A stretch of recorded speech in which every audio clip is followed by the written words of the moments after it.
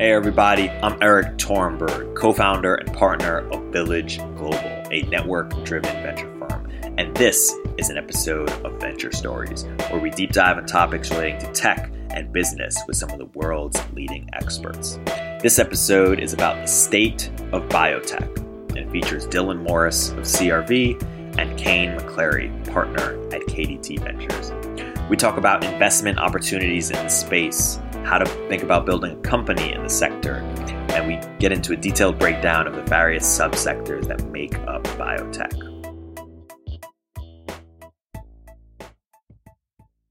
Dylan, Kane, welcome to Venture Stories, podcast brought to you by Village Global. How does it feel?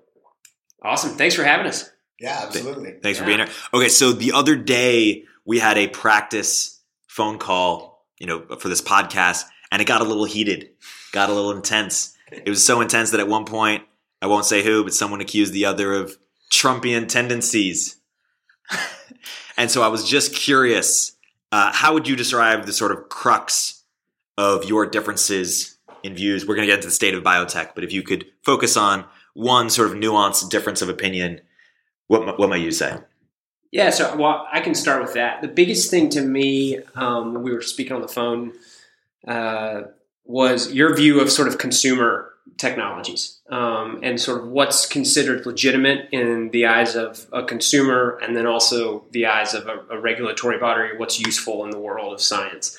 And to me, I think you and I have different definitions of what's an appropriate consumer tech versus what isn't. In my world, there's a number of consumer techs that are coming online, like probiotics, let's say, that could be useful to folks within the biotechnology space, but at that point in time, you jumped into sort of people that were making insulin in a garage as a do-it-yourself biohacker. I feel like there's a happy median somewhere in between there. So wait, let me restate. So the difference between one of the people working diligent effort on the Open Insulin Project, and by the way, dear listeners, this is an important project to know about because as you've probably read recently, people have died for lack of access to insulin due to cost and other aspects of the inherent stupidity of the U.S. health system. So people are making it at home, and they're working towards a future where they can make the insulin and inject it in themselves as a way to treat their disease. Now, is that what you think of when you hear consumer biotech? Is that the first example you hear? No, that's what I think of when I talk about the future of synthetic biology and the fact that the tools of developing biological systems are becoming easy enough to use for everybody. Okay. So then take a step back. What's an appropriate consumer tech? Okay. So a different question is, I think this is what prompted the conversation, is we were talking about specific examples of marketing-heavy, consumer-focused testing companies that were promising a lot of potential information and value out of those tests, that where the data has yet to be proven that such value exists. So it's very easy for us from a 10,000-foot view to imagine that we will look at all of the data, genomics, proteomics, transcriptomics, we could go on, integrate them all through ... deep learning and end up with predictive models. That's a great story, but the devil is in the details in a way that it isn't in any of the other sciences. Right. So that's testing. So then what about actual sort of, so that gives you an answer, but what about anything within the consumer therapeutic space? So to me, I think of technologies that are like utilizing skin microbiome species to treat acne or something like that. Like that's a consumer-based, over-the-counter, non-regulated biotech. And so to me, I feel like when you hear consumer, you jump to diagnostic or testing. Okay, great. So by the way, I love cosmetics. My ex-co-founder, he's a great chemist. He's now at L'Oreal working on really interesting things. They have an incubator here, right? There are active efforts in the cosmetics industry to use more intelligent processes for manufacturing their ingredients. Most of the world understands that petroleum-based solutions are probably a problem. And so biological, everyone's looking there. And I agree it's important. What I find problematic is overpromising and underdelivering because marketing. And I think hype is an important wave to ride as we follow a field and follow the money. But what we don't want to see is an explosion that takes resources away from what I think is the most important endeavor facing humanity today, which is to accelerate the pace of biomedical innovation, because every day sooner we find a cure, we save a life. All right, so then let's take a step back from consumer. So to me, I'm with you. I'm really interested then in what is existing within regulated spaces today. Consumer will follow, let's say. Okay, so the big topics that come to mind when I think about like a regulated space within biotechnology is everyone's talking about IO, immuno-oncology, immunotherapy, whatever you want to call it these days. And then there are other sort of programmatized biologics that we're starting to see exist within different realms or different diseases. What are some? To me, I think immuno-oncology is really interesting. However, it's still running into the same problem of non-specificity. Like you're right. Here's the thing: immuno-oncology is hot because pharma's paying for it because we're finding cures. Great, let's find cures faster. It is one aspect of a big picture story about the way cancer works, and as you know, the way our immune system works. And what's fascinating to me is the way that the lessons we're learning about the immune system's inherent surveillance, sentry, and attack systems that fend off and fight off this cancer, when they go too far, they might make autoimmune. They may cause neurological disorders. Right. And all of those lessons we're learning about how the immune system works are going to lead to cures for all sorts of diseases. Yeah. We're just starting with cancer because that's where the money is. Yeah, but I think it's really interesting because the biggest thing we have to do in venture, right, is there's a big venture capitalist that says this all the time, is that what exists, what can exist in 5 years that can't exist today? Or like what are we supposed to be thinking about 5 years from now that we're not thinking about today? And I think you hit on a great point there of immunotherapy. We're starting to throw the C word around, at least on a subset of patients that are pushing the Kaplan-Meier curve, which is the survival curve, higher. What are we going to have to worry about if cancer or something like that becomes a chronic disease, and what companies are going to start to be created within that space in biotechnology? Because once a field gets hot, it gets crowded, right? And like as an investor, you have to try to be appropriately timed as to what's coming next and be early in those companies. So I think you hit on a great point there, that autoimmunity is already an issue natively, right? In a number of diseases, whether it's lupus or systemic sclerosis or whatever, different autoimmune, multiple sclerosis. What companies are going to start to go after or try to ameliorate those secondary effects of, let's say, if cancer becomes a cure in immunotherapy, and who's starting those? And that's something that's really interesting in terms of a white space that I don't see a ton of activity in. Do you? Sure. Yeah? Oh, yeah. I mean, that you go to the NIH conferences and you look at who's funding in basic science. Yeah. You see a lot of activity in basic science. Well, so that's another thing. We don't invest in science projects. So let's just talk about the difference between investing and finding cures and the complications of the difference between research and science and commercialization, because it's a challenge that face a lot of good science that raises money out of the government, out of NIH or DOD to push forth some of this science. And there's a point at which it needs to move faster, the translational step, as we enter into the clinic and begin testing on people. And the resources to do that are not sufficient to push every project forward. And so we as investors use our very rational decision criteria for making investments that will have financial returns and minimize risk. A lot of those projects don't fit in the venture category. So one of the most exciting things I'm seeing right now is the relationships between the interested parties who make impact investments towards cures that they care about, investing directly in companies that are not quite Silicon Valley ready. And Boston is an entirely different ecosystem that I hope we can talk about at some point.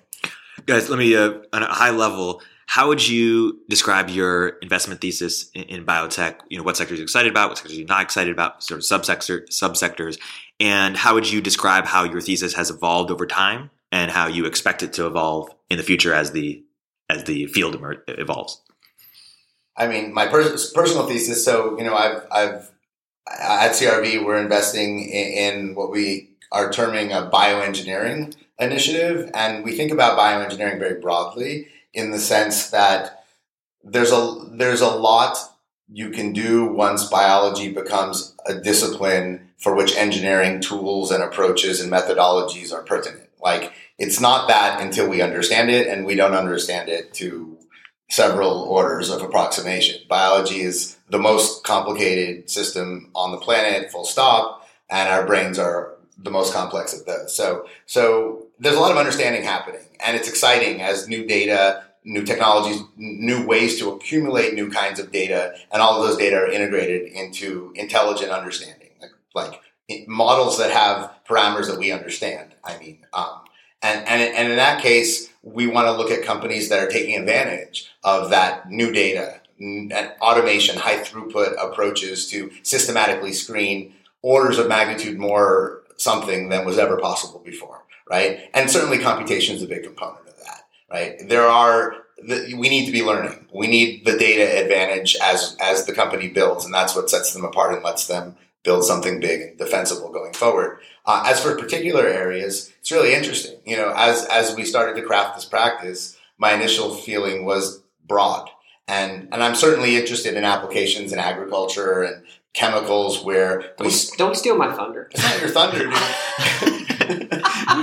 we did that too at my previous firm. I'm super interested in it as a high level application area for this future forward bioengineering. But for now, we're very focused on the human health side of the equation. And that means as close to people as possible. And whether that's platforms for discovering new drugs, treatments, cures, to measurement and diagnostics for identifying diseases earlier when they're curable or treatable, to screening populations, essentially looking at the data-oriented approach towards the problems for which pharma are customers. And I say that because I've also spent time looking at and thinking about companies for whom insurance is the customer or for whom hospitals are the customer.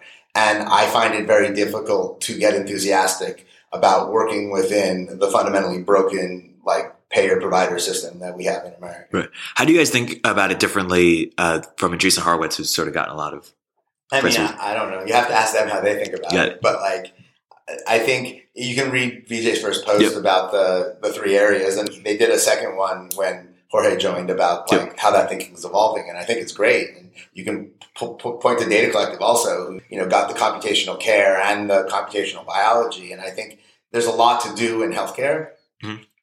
For us, our initial focus is in those areas I'm describing, but I think that doesn't separate us from the broader possibility. I think anytime you are rationally engineering a biological system to do something that you program it to do, you're doing computational biology.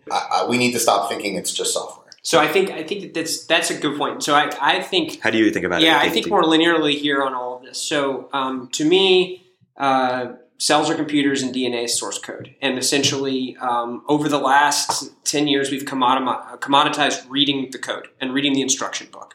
And so we need three things for bioengineering to work. At least I think so. The first one is we need to be able to read all of the code and understand sort of exactly what the code stands for. We've gotten there. We've sequenced so many different species and in general, we've gotten amazing biological operating systems out of that, like CRISPR. So we've only gotten that because we were able to read the code. Secondly, you need to be able to write the code. So it's not enough to understand that the electrical circuit on the chipboard in your computer is going to do something. You need to actually be able to type command lines in and have it do what you want it to do. And then the third thing is, as Dylan alluded to, is biology is really, really complex. It's an unbelievably complex math problem. And the issue is we've been training PhDs to study some tiny niche of biology, expecting them to go to meetings and publish papers and network out that niche in some pretty figure in figure 7 of a Cell or a Nature paper. And we think it's that simple. It's not that simple. It's a really hard math problem. There are a lot of secondary side effects that occur if you think about it linearly and try to design things linearly. And so what I asked myself around 2010 was when are we going to realize the promise of programming biology. When do cells actually become manipulatable computers? And to me, we went through a genetic engineering revolution in the 90s. We had a patient that died at Penn, with a bad sort of viral vector. And then we hit a winter in genetic engineering. Then clean tech came around. We thought, hey, we can make oil from algae. We can figure this out. But then we had the crash, and it turns out it's really hard to scale that because they were thinking about it pretty linearly. What happened is, I think, one, we were able to read everything by 2010, 2011. You can look at a sequencing curve and see how cheap it is to sequence things these days. But once we could read it, we were able to apply frontier computational technologies and automated high-throughput systems to create the data needed to start to solve parts of biology we've never understood before and could never understand. We're dumb humans, right? We have a really smart calculator in front of us that we use every day in a computer.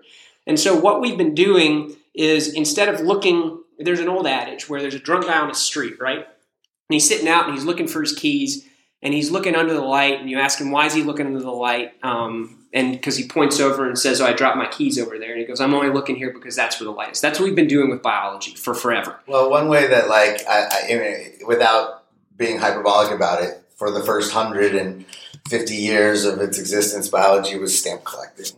It was describing, organizing, and trying to make relational trees. There was nothing about mechanism. We had no clue about how anything worked. We discovered DNA in 1953.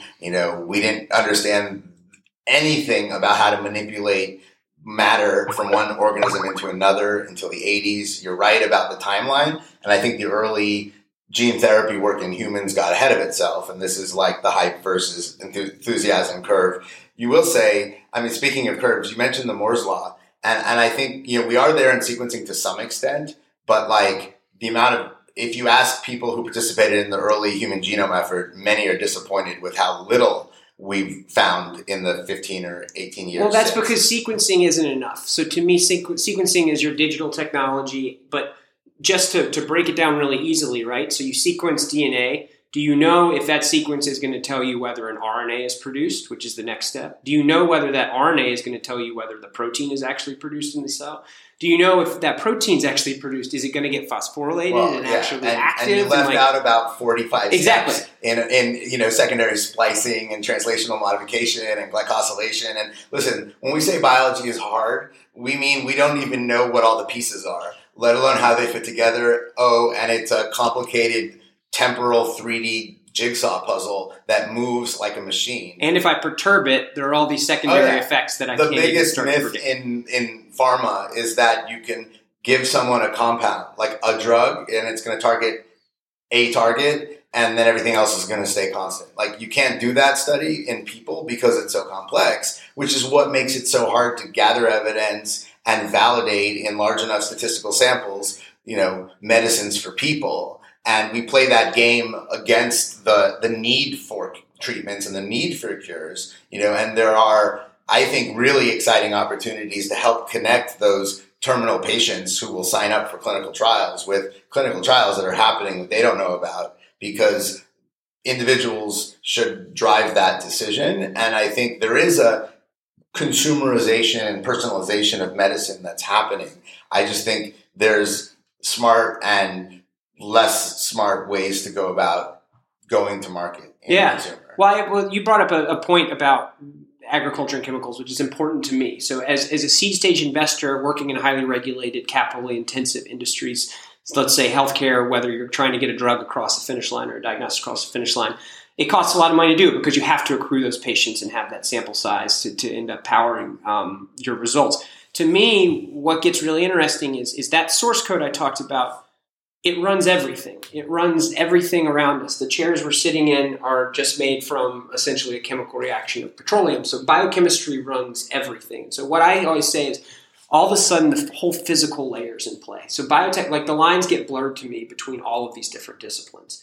And so what I get interested and excited about are circuitizations of biology. So if we continue I like to keep with that computer analogy for a second. If DNA's just code, if you can make a simple circuit in that code, you can start to do amazing things, whether it's in therapeutics or agriculture or chemicals. So all of a sudden, if I put an if this then that circuit in a cell, That's an application that I can start to do all Well, kinds hold of on. stuff. I'm going to halt you there because we're talking about technology. Yeah. And we're not being good representatives of our discipline.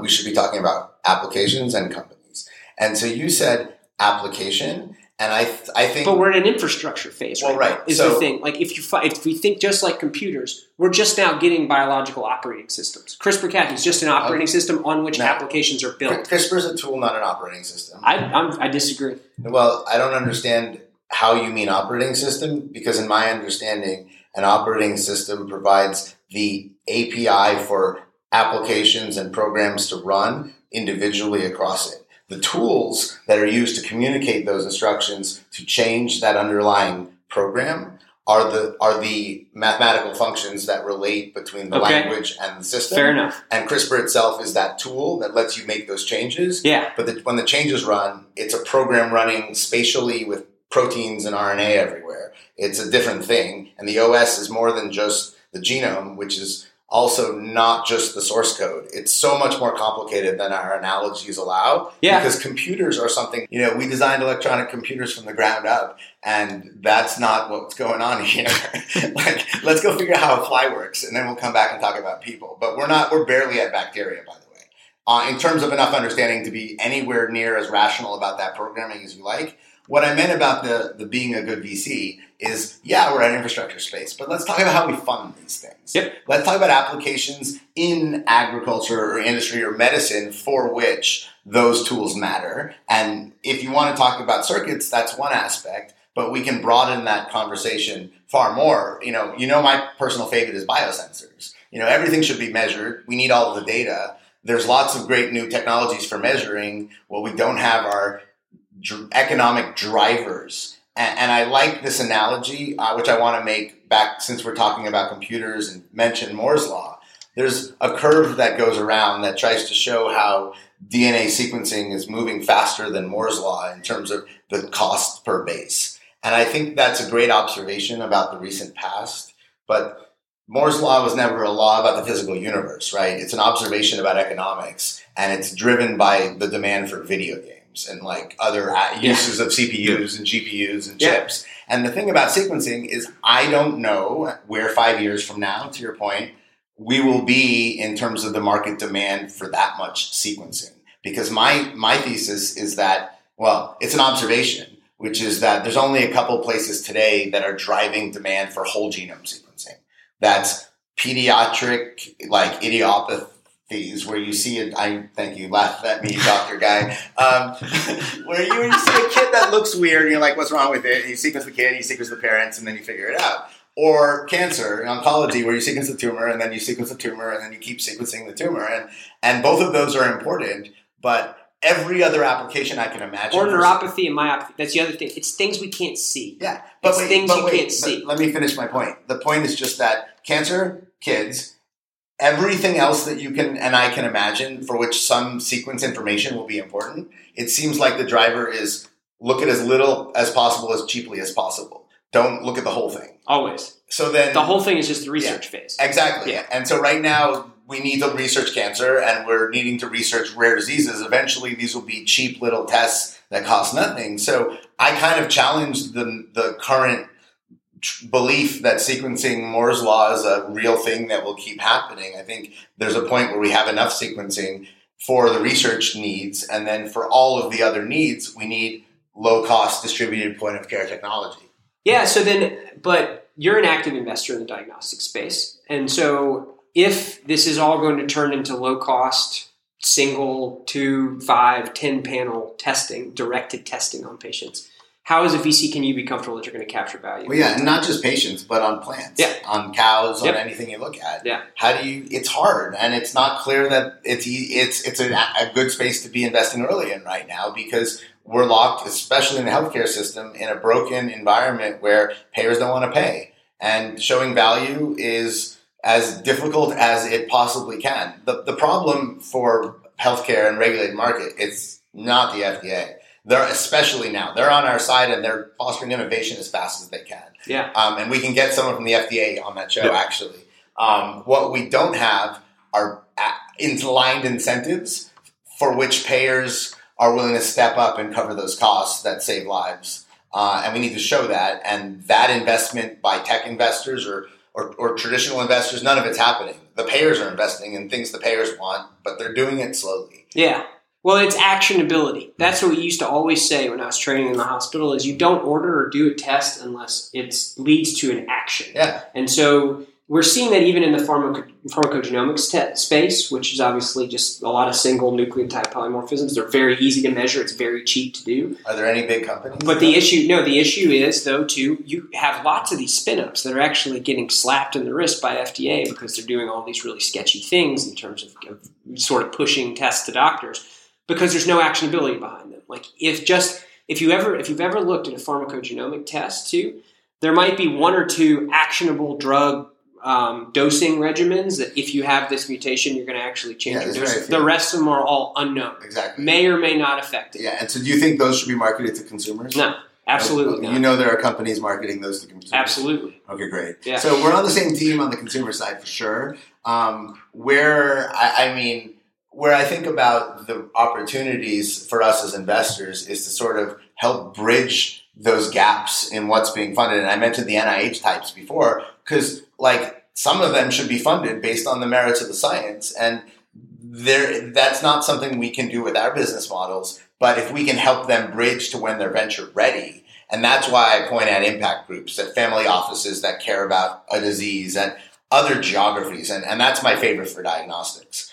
Go where the incentives are aligned. Go partner with the groups there that are demanding tests, where consumers are demanding tests, where the payers are lined up because it's sane and rational. And it makes sense because the economics are aligned. So sell your diagnostics overseas, and then we'll figure out how to fix the U.S. Or through novel business models here where you connect it to value in the pharma chain. Well, but is the diagnostic itself even valuable there? That's the other thing. To pharma? Well, no, to let's say the municipalities where things are aligned. So ROI is ROI. You have to wait and show. But the point is, do you get ahead of that on innovation and invest in that experiment as a payer system? Or do you wait for some third party to pay for your health economics outcome study before you line up to pay? And that's the difference between here and there. Right. And that's why I say go there for these kinds of things. Okay. What's something that you guys believe that other people in the space don't believe?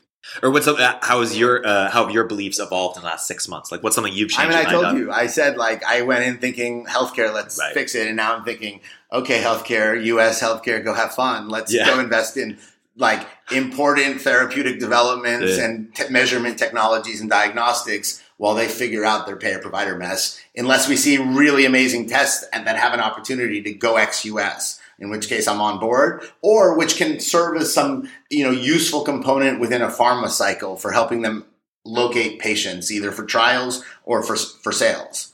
I think per usual, I'm a little behind on Dylan on things, and that I am just coming around to the realization that good, clean, useful data sets, particularly within, say, the materials science space for biotechnology, don't exist yet. So as an investor, I think you see a lot of people coming in saying, do you have machine learning and don't you have an algorithm that can help you optimize the structure of that thing to optimize for this type of material or this type of properties within the material you're trying to make? But it turns out the data to even write those types of things doesn't exist yet. We haven't measured it. We're just now getting to the ability to manipulate those materials in novel ways. And so there are too many people asking the data question first, I feel like, before the fundamental research is there to power that data question. Yeah, I guess bottom line is we could riff on tech all day and it's awesome and bio is the most fascinating subject matter and anyone who cares about math or physics should move to biology as fast as they can. Okay, opportunities for startups. Yeah, so I think, like I said, material science is something. So right now. But drill it down from a research question to who do the customers want and what are they buying? Is it software? Because I don't know if SaaS works outside of, internet enterprise. Okay, yeah. So there are, right now, the entire chemical space is built on petroleum precursors, right? And so essentially we have a whole economy that has been set up on the backs of a petroleum and oil and gas industry that provides all of our chemical precursors for whatever we want. The chairs we're sitting in, the plastic right here, whatever coating is painting this window right here. Novel materials are under high demand right now because we've pretty much exhausted all of our options with current materials. And so that is a space that's incredibly interesting for new startup companies, and there's very few of those. But like, where's the demand? Is it upholstery for Tesla version 12, or is it upholstery for curtains? Like, large scale construction? If you need novel 3D printing scaffolding, but all of your precursors or whatever you're using as a polymer is all petrochemical derived, you don't have the same material science properties that you could want within that. Does that make sense? 72%.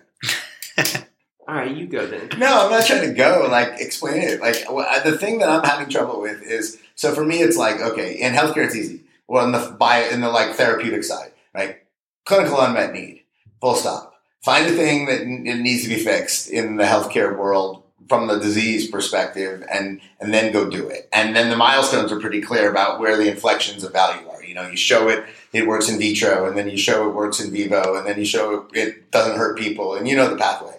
And each step along that line, there are buyers and there are sellers and there's a market that's active. And I'm trying to understand what that looks like in these other spaces, because my fear is the more sort of monopolistic and like syndicalistic, verticalized the sector is, the harder it is for startups to find their way in. And that might just be a hypothesis and I might be wrong, but I'd love to understand what that market looks like for early and mid-inflection points where you as an investor can look at your company and say, good job. And it can't just be sales because that's so far away even for these ag and industrial. Not for material science stuff. So that's not that far away. But it's many steps between your first investment and that outcome, right? And so how do you measure success along the way, and who's buying and selling, licensing materials, and what's that ecosystem look like? Well, it depends on what you're saying. So if we want to, on the ag side of things, we can talk all day about what goes in the soil right there. And there are, who's buying that? Well, your farmers are going to buy that because they're trying to optimize yield in a commodity. But if you're talking about material science, so you have all different verticals, right? So you could even have consumer products. So those jeans right there, do you wish that you could optimize them to be waterproof? Or do you wish that they could last longer, like every time that you go and wash them? Or what about building manufacturers that want to have incredibly high tensile strength yet light materials to build buildings? Like there's a number of, every vertical is biologically or biochemically based. And I want glow-in-the-dark tattoos that tell me how much UV exposure I have also. But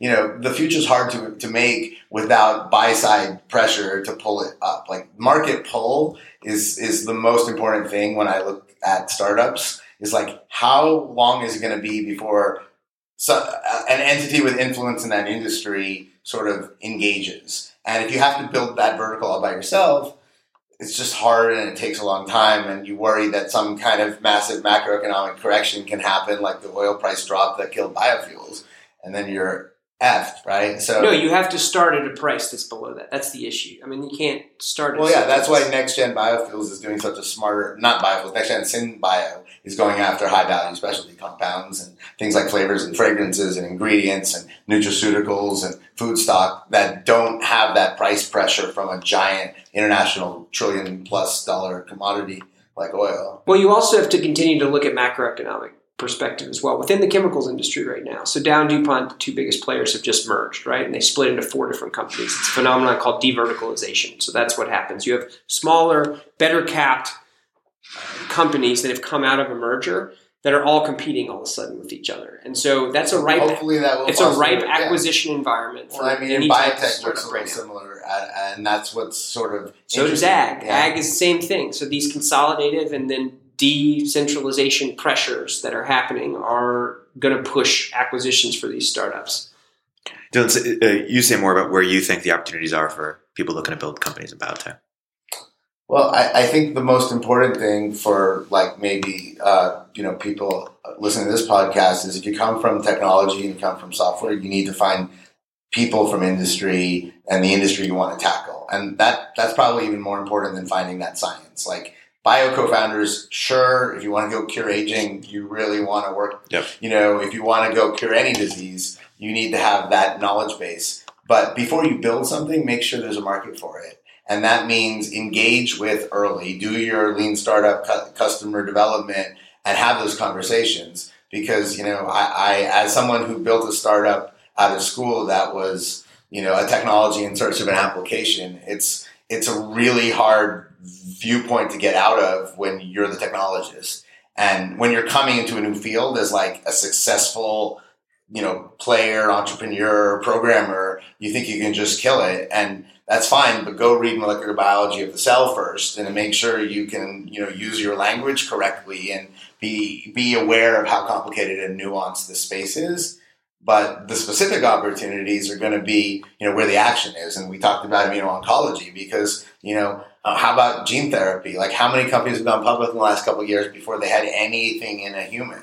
And that's because of the need and the demand that every time you cure a little child of a disease that was going to kill her, that's another feather in your hat. But so I think you bring up a great point though, that there's very few pivots within that space. Mm-hmm. And so you better get it right the first time, and you better have an idea of what you're shooting at, because you're not pivoting. Well, the worst thing you can do as a enamored with your science entrepreneur, is put your head down and get a bunch of data that you think really matters, and then go show it to somebody who you want to partner with and have them say, okay, but what about that data that you didn't collect? And then you have to go back and find more money to go do those experiments. So find some consensus understanding of what your customers want to see. And those customers are the companies that are going to license or acquire your assets. If you're discovering new drugs, diagnostics is tricky. Find a route to market that doesn't involve this nonsense around. Not that it's nonsense. I understand the motivations that make payers need ROI to pay, but it's broken and it sucks to have to talk to anybody who's fighting not to help people. So I like to invest in things that help people. So my biggest thing is I tell this to every entrepreneur I speak with in the space, whether or not I invest in them or not. I'm thankful that they chose to work on something that's meaningful. Oh, yeah. So they could have gone and worked on anything. They could have gone and worked on showing people what they want to buy at like a big box retailer before they know they want to buy it at Surface Nat. Or they could have gone and worked on a ride sharing application or something like that. But instead they chose something that's unbelievable meaningful. And what's great is that it's not just human health too. Like, these are supply chain changing problems that can be global. And that is really, really important and impactful that people go and work on that. That's something that I entered into the Valley, being a physician. And I'm very thankful to see those that are working on those problems. Yeah, and I'll add that there's an anarchic component to the future of biology that is important to be aware of. Like, we talked about the Open Insulin Project, and that wasn't trying to be inflammatory.